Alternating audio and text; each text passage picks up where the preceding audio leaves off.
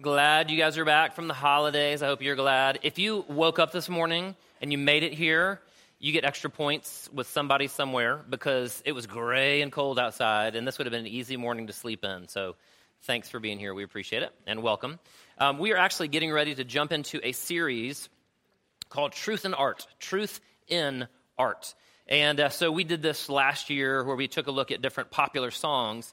Because part of what we argue, part of what I believe, is that every piece of art is a truth claim, or every piece of art is a value statement. In other words, regardless of what you say you believe about the world, if you say it's meaningless, if you create a piece of art, music, literature, something that's visual, you're actually communicating some truth. And so let me give you a couple quick announcements, or a couple quick examples. So there's a musician, John Cage. And I think he's passed away now, but John Cage, his worldview was basically that life is meaningless, right? And that the only thing that is predictable in life is chaos, right? And so he actually created symphonic music that was based completely upon chaos. And so he would put together symphonies and put together pieces of music with absolutely no order whatsoever. Part of what he was communicating through this symphonic cacophony was essentially that there's nothing but chaos. Life is meaningless. There's only chaos, right? And the trick with that is that that's a truth claim. Like it's a value statement about reality, which is the only thing that exists is chaos. Life has no meaning, but it's still a truth claim via art, right? Mapplethorpe was a photographer. Some of you are familiar with his work, but he was probably one of the early shock artists, and he used photography as his medium. And so he would take pictures of all sort of disturbing images of various kinds. I'm not going to go into too many of them. But again, part of what he was communicating through his artwork is that ultimately the most important thing in life is freedom and the freedom to choose, right? Freedom and the freedom to choose. Essentially, he also, not unlike John Cage, would have said that life is essentially meaningless except for the freedom that we have to express ourselves or to act as human beings. And so that's expressed in his artwork. Right? Some of you have seen movies before with a very clear value statement or truth statement. I'm not sure how many of you have ever seen Fight Club. Fight Club, I think, came out in maybe 1998, 1999. But when I was a youth pastor in Gainesville, Georgia, I don't even think I'd heard of the movie, but I had two of my youth group kids come to church one Sunday night, and one kid had a black eye, and the other kid had a broken nose and a busted lip. And I was like, what have you guys been doing? And they said, we were playing around and fell down the stairs. And I was like, oh, okay. What have you really been doing? Anyway, and so they said, well, there's this movie called Fight Club. And essentially, what's interesting is I'm not recommending it to anybody. It's super harsh. But it's a movie that has a meaning, right? It's a movie that has a message. And so in it, Brad Pitt's character, whose name is Tyler Durden, he's kind of a bad guy, he says this to this group of members of Fight Club. He says, listen up, maggots. You are not special. You're not a beautiful or unique snowflake. You're the same decaying organic matter as everything else. In other words, this is a mechanistic worldview. Life has no meaning. You're just dirt, right? You're just the product of evolution, essentially, is what is the message of that movie, right? So again, that's a truth claim. So all art is making truth claims. Over the next 4 weeks, we're going to be looking at various films, various movies. Next week, we're going to be looking at Mad Max Fury Road, all right? So I don't know how many of you have seen that. We'll talk more about it next week. I don't really recommend that you watch that. If you're over 18 and you want to, that's up to you. Number 2, we're going to be doing, in contrast, the movie Inside Out, which I do recommend. It's really cute. Pixar, right? And then a third movie we're going to be doing is a movie called Big Fish with Ewan McGregor, which is a little bit of an older film, but a great movie, one of my favorites. And then today we're going to be doing a movie called Tree of Life by Terrence Malick. Tree of Life by Terrence Malick. Now, I'm going to give you a quick intro to Tree of Life, and then I'll turn it over and we'll show you a clip in a moment. But Tree of Life won the Palme d'Or, which is the award for the best movie at the 2011 Cannes Film Festival in Cannes, France, right? And so obviously it was recognized by some of the most powerful movie critics in the world as the best movie of that year, right? And first of all, what you need to know is that Tree of Life is a work of visual, auditory, and literary art, right? So it's not so much Remember the Titans, right? It's not so much the Avengers where it's this linear film as much as it is almost a work of art in and of itself. And so it's not easy to interpret. The first time many people watch it, they just look at it and they're like, there's really pretty pictures and pretty music, but I have no idea what is going on. That's okay, right? That's actually all right. Like so many works of art, part of what art does is actually evokes an emotion in you, or it might actually spur an opportunity for you to think about something more deeply. And if that's all that happens in this movie, that's fine. So first of all, it's a work of art. It's not, it's not a linear, plot-driven film in the typical sense.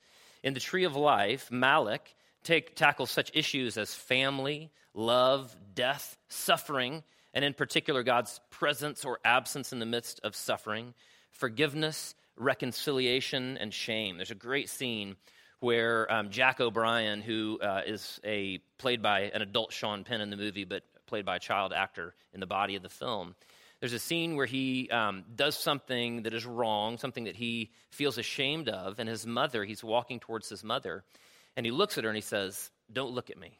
In other words, his shame is overpowering, right? So there's great themes in this movie. The primary theme of the movie, however, and again, I think this is Malick's thesis statement spoken through Jessica Chastain's character, is this tension between nature and grace. Nature and grace. Now, in the clip that I'm going to show you in just a moment, you're going to see any number of different characters. You're going to see Brad Pitt's character. He's Mr. O'Brien. And you're going to see Jessica Chastain's character. This is Mrs. O'Brien. And then you're going to see Sean Penn, who's playing Jack. He's a grown-up, one of their 3 grown-up sons, looking back at his life and the influence that his mother and his father have both had in sort of creating and forming in him what he believes to be true and what's valuable, what's right, and what's good. And part of what you see is him preparing to make a choice. Let's take a moment. I'm going to pray, and then we'll show you a brief clip. Father, I thank you that you speak through your Son, Jesus, that we can now look at creation and we can look at you, our Heavenly Father, through the lens of your Son, Jesus. Father, I thank you that you spoke through and speak through your word. Father, I thank you that you also speak in a very different way through nature. I thank you that you speak through beauty and through art and through music. And so, Father, I pray that this morning that we would remain open to hearing you, however it is this morning, that you would communicate to us, that you would even draw us to yourself. In the name of your Son, Jesus Christ. Amen.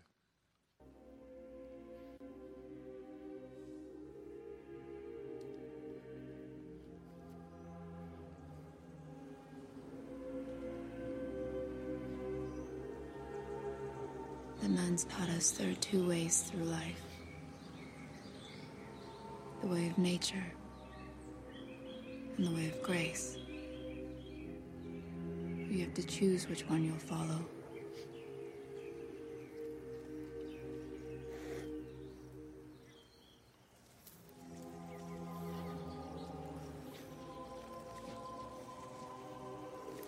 Grace doesn't try to please itself. Accepts being slighted, forgotten, disliked. Accepts insults and injuries.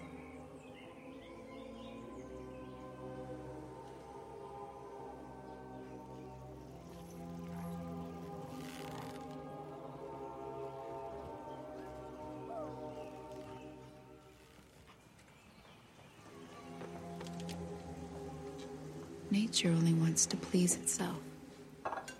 Bless, O Lord, this food. Get others to please it too. Your loving and faithful service. Likes to lord it over them. Bless these boys. To have its own way.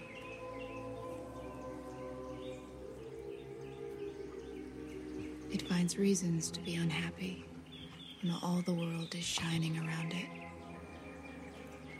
When love is smiling through all things.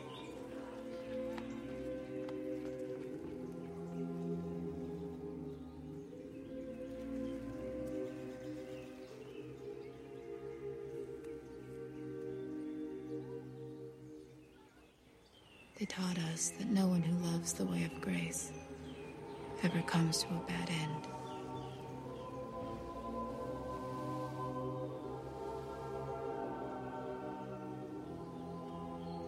I will be true to you. Whatever comes.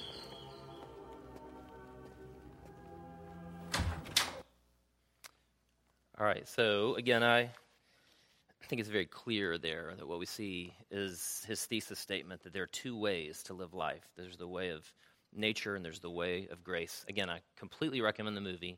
Just have a cup of coffee and watch it before 9 p.m. because it definitely can be slow, but it's beautiful. Now, Malick, the director of the film, and by the way, thank you to Mike Bailey. He's the one that recommended this movie to me, I don't know, now 4 years ago. But Malick is an Episcopalian, so he is overtly a believer. And this movie, it's funny, when it won the Palm, it simultaneously had cheers and boos because of any number of different things, but not the least because of its Christian message, essentially. And what's interesting is he talks about these two ways, the way of nature, the way of grace, and it parallels Scripture, again, because he's a believer, so closely. Now, according to Paul, in the letter of Galatians, we see this parallel, and frankly, we see it throughout Jesus' teaching as well. But in Galatians chapter 5, in particular, we see Paul saying there are really two ways to live, and he doesn't necessarily call it the way of nature and the way of grace, but he talks about the way of the flesh, right, or the works of the flesh.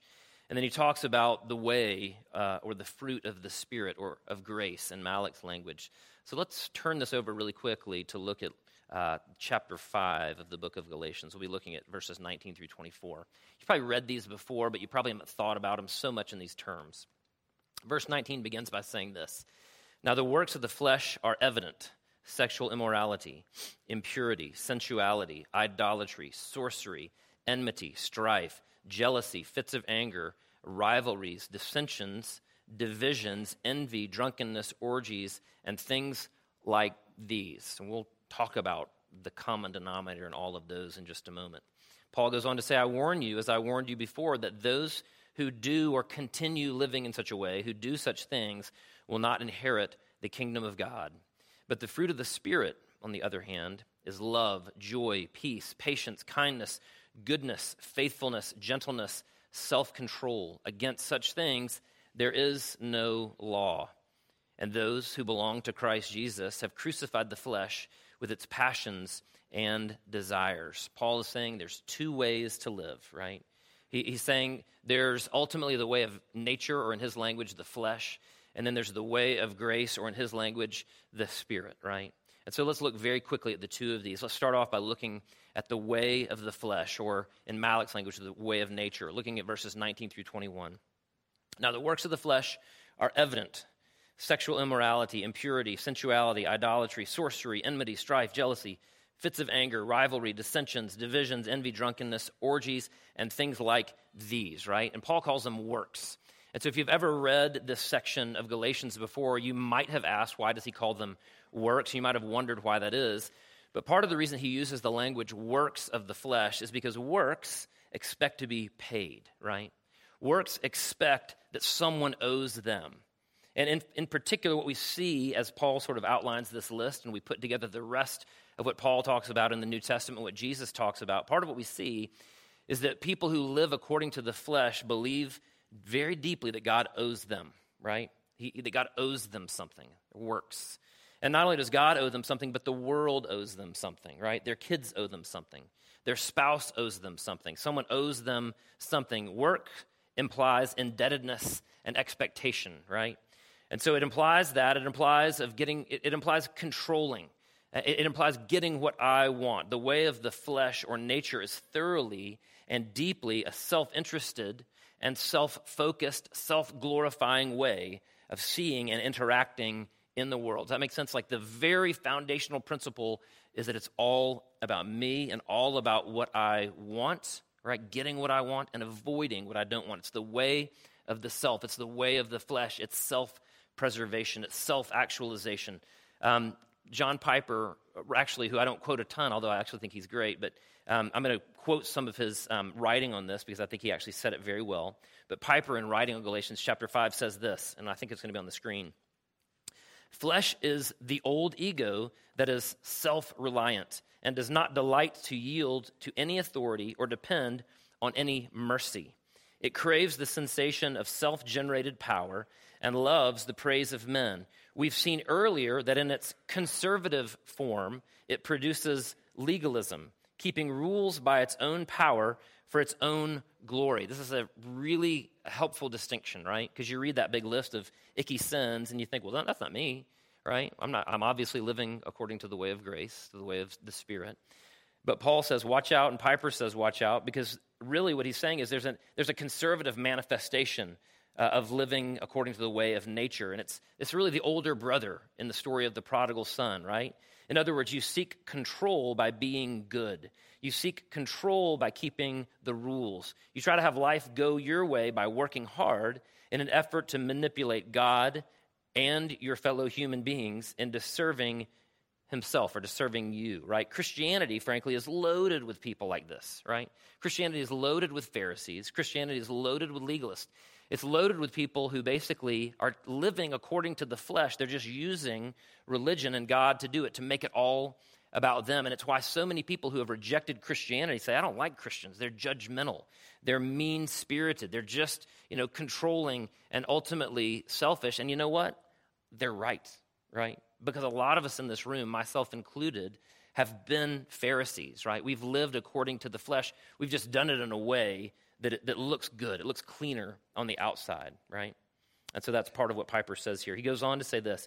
He says, but here Paul opens the lens so we see that the flesh also in its more liberal form produces grossly immoral attitudes and acts, sexual immorality, licentiousness, idolatry, sorcery, and hateful, harmful tendencies, enmity, strife, jealousy, anger, etc. The flesh is the proud and unsubmissive root of depravity in every human heart, which exalts itself subtly through the proud, self-reliant morality. That's moralism. It's religion, right? It's legalism. It's what I was, frankly, throughout high school and probably most of college. So that's one way it manifests itself, or it flaunts itself blatantly through self-assertive, authority-despising immorality, right? So words like licentiousness, self-actualization, self-glorification, it manifests itself in either of those ways. In other words, the kind of heart that produces these vices is a heart that thinks of itself as creditor and everyone else as its debtors, right? In other words, the world owes me, God owes me, my wife owes me, my kids owe me, right? The world owes me. I'm entitled to it. The flesh is convinced of its own merit and expects God and man and nature to pay dues by giving the satisfaction it desires, the way of nature, right? The way of the flesh. Now, in the movie by Malick, Tree of Life, he creates really a contrast between Mr. O'Brien and Mr. O'Brien. So Mr. O'Brien is played by Brad Pitt. Mrs. O'Brien is played by Jessica Chastain. And in it, this tension of nature versus grace, Brad Pitt's character, Mr. O'Brien, represents the way of nature. Now, it's not a complete analogy. He's not all bad as a father. But at the same time, Malick is using him to exemplify the way of nature. And here's some of the quotes from the movie. Here's what Mr. O'Brien says. If you want to succeed, you can't be too good, right? If you want to succeed, you can't be too good, right? You take some of the stuff that maybe Christianity offers you as long as it works, but then you sort of employ the world stuff as long as it works, and you just do what works. It's pragmatism at the end of the day because it's really all about you. If you want to succeed, you can't be too good. He says this. He says, your mother is naive. It takes fierce will to get ahead in this world. If you're good, people will take advantage of you, right? In other words, if the Bible teaches you to be good in some ways, that's great as long as it works. But the minute it lets other people take advantage of you, you need to choose self-reliance, right? He says this. He goes on to say, you have to control your own destiny. Toscanini once recorded a piece 65 times, he says to his son. You know what he said when he finished? It could be better. Think about it. In other words, hard work, never give up, over and over and over again. You're on this hamster wheel of life, trying to control life to avoid what you don't want, to get what you do want. He then goes on to say, you can't say I can't. You say I'm not done yet. In other words, there's no rest. There's only work. There's no grace. There's no mercy. Mr. O'Brien, his character is harsh and demanding towards his wife and toward his boys. He teaches them to fight. He's critical and scowling. He's controlling, and he's dour. He has a short fuse, right? And he's got a wicked temper. He blames, he criticizes, he seeks power over the world and his wife and his family, and it's destroying him. and it's destroying the very people that he loves. After a tragedy in the movie, Mr. O'Brien is speaking to his wife. He hasn't allowed grace to enter into his life.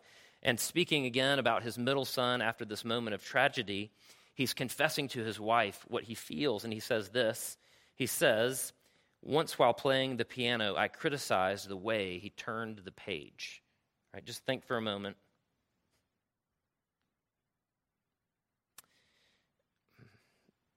Dads out there, moms out there. "Once while playing the piano, I criticized the way he turned the page. I made him feel shame, my shame." Right? Just let that sink in for a moment. As he begins to change, and the father does begin to change, he says, "I wanted to be loved because I was great, a big man. I'm nothing. Look at the glory around us, trees, birds. I lived in shame. I dishonored it all, and I didn't notice the glory. I'm a foolish man." Right? You see that? He's recognizing that he's chosen the way of the flesh. He's chosen the way of nature. And those who choose the way of nature, the way of the flesh, they want things their own way, in their own time, on their own terms. They manipulate or seek to control through power and through positioning. And in the end, they lose everything that they love, right? They realize, Mr. O'Brien realizes that he's losing himself. He's losing those that he loves. The way of nature leads to death and destruction. The way of the flesh promises fulfillment, right? It promises flourishing, right? It promises everything in terms of your humanity. But in the end, instead of becoming more human, we become less human when we follow the way of the flesh, the way of nature, right? It promises flourishing, but it provides destruction. That's part of Malik's point. It's definitely part of Paul's point. It's definitely part of Jesus' point as he speaks in Scripture. And there are any of us in this room that are on either of these trajectories at this very moment, but the way of the flesh leads to destruction. It will not give you what you want it to give you, right? Then Malik in the film, Paul, in his passage of Galatians, then talks about the way of grace, or in Paul's language, the way of the Spirit, right? Listen to the words that Paul writes in verses 22 through 24 of Galatians 5. "But the fruit of the Spirit is love, joy, peace, patience, kindness, goodness, faithfulness, gentleness, self-control. Against such things there is no law. And those who belong to Christ Jesus have crucified the flesh with its passions and desires." So if the way of the flesh is marked by selfishness, if the way of the flesh is marked by self-glorification, if the way of the flesh is marked by self-actualization, then the way of the Spirit is actually marked by selflessness, by other-centeredness, right? The way of the Spirit is marked by a profound awareness of God's mercy and a profound awareness of grace. Does that make sense? It's opposite, right? Whereas the way of the flesh is all about self-centeredness, self-glorification, the way of the Spirit is all about God's glory and what's good for others, right? It's two totally different paths. Back to Piper, and as he writes on this. Piper says this: "The mentality behind the fruit of the Spirit is the mentality of faith depending upon grace. People who bear the fruit of the Spirit know they're worthy only of condemnation. They know that the only pay they can earn is the wrath of God." If this sounds harsh, it's because Piper is probably referring to the book of Romans, where we're told, "For all have sinned and fall short of the glory of God." Because part of what Piper realizes, and part of what Paul realizes, and part of what Malik realizes, is that, again, what we have essentially tried to do in life, whether we've been good overtly or bad overtly, is we're still trying to do the same thing. We're trying to get God's stuff without him, right? We're trying to have all of the blessings of the world, but without the one that actually gives those blessings. And as a result, part of what Paul says here, and part of what Piper hints to, is that what we deserve is to be separated from God. He goes on to write, "Therefore they have turned away from self-reliance and look only to mercy in Christ, who loved and gave himself for us. They do not expect anyone to be their debtor because of their worth. Any satisfaction will be a free gift of grace. They bank on the mercy of God and entrust themselves to his Spirit for help." And out of that mentality of faith, depending on grace, grows not works, but fruit: love, joy, peace, patience, kindness. So again, if the way of nature or the flesh exercises control for self, The way of grace exercises submission to God in gratitude for grace, mercy, and ultimately for God's glory, not our own. That makes sense? They're two totally different ways. Now again, Mrs. O'Brien in the movie Tree of Life represents the way of grace. There's this contrast. And in the same way that Mr. O'Brien isn't a perfect representation of utter selfishness, she's also not a perfect representation of complete purity and goodness. But again, she represents that in Malick's movie. Here's what she says. She says, the nuns taught us that there are two ways through life, the way of nature and the way of grace. You have to choose which one you'll follow. Grace doesn't try to please itself, accepts being slighted, forgotten, disliked, accepts insults and injuries. Sounds a lot like 1 Corinthians 13, right? The love chapter. Nature only wants to please itself, get others to please it too, likes to lord it over them, to have its own way. It finds reasons to be unhappy. When all the world is shining around it, when love is smiling through all things, they taught us that no one who loves the way of grace ever comes to a bad end. I will be true to you, she says, whatever comes, my hope, my God, right? This is the way of grace. So some of you this morning know the way of grace. You've chosen the way of the Spirit. You've experienced the fruit of the Spirit. You've experienced the freedom of God's work in your heart. You've experienced the rest that Jesus promised. You've experienced the joy of allowing God's glory and the good of others to be your primary concern. It's not that you don't care about yourself, right? Jesus said that love your neighbor as yourself. It's okay for us to love ourselves, but we've experienced the weightlessness and the joy of the way of the Spirit. And in the same way, there are others of you in this room this morning who have experienced the weight and the heaviness and the exhaustion of the way of the flesh, right? You've felt just the hamster wheel of living that life, and you've felt and experienced the unfulfilled promises of the way of the flesh. Jesus talked about these two ways over and over again, right? He talked about them in many different metaphors. So he talks about sheep and he talks about goats. He talks about tax collectors and sinners, and he talks about Pharisees.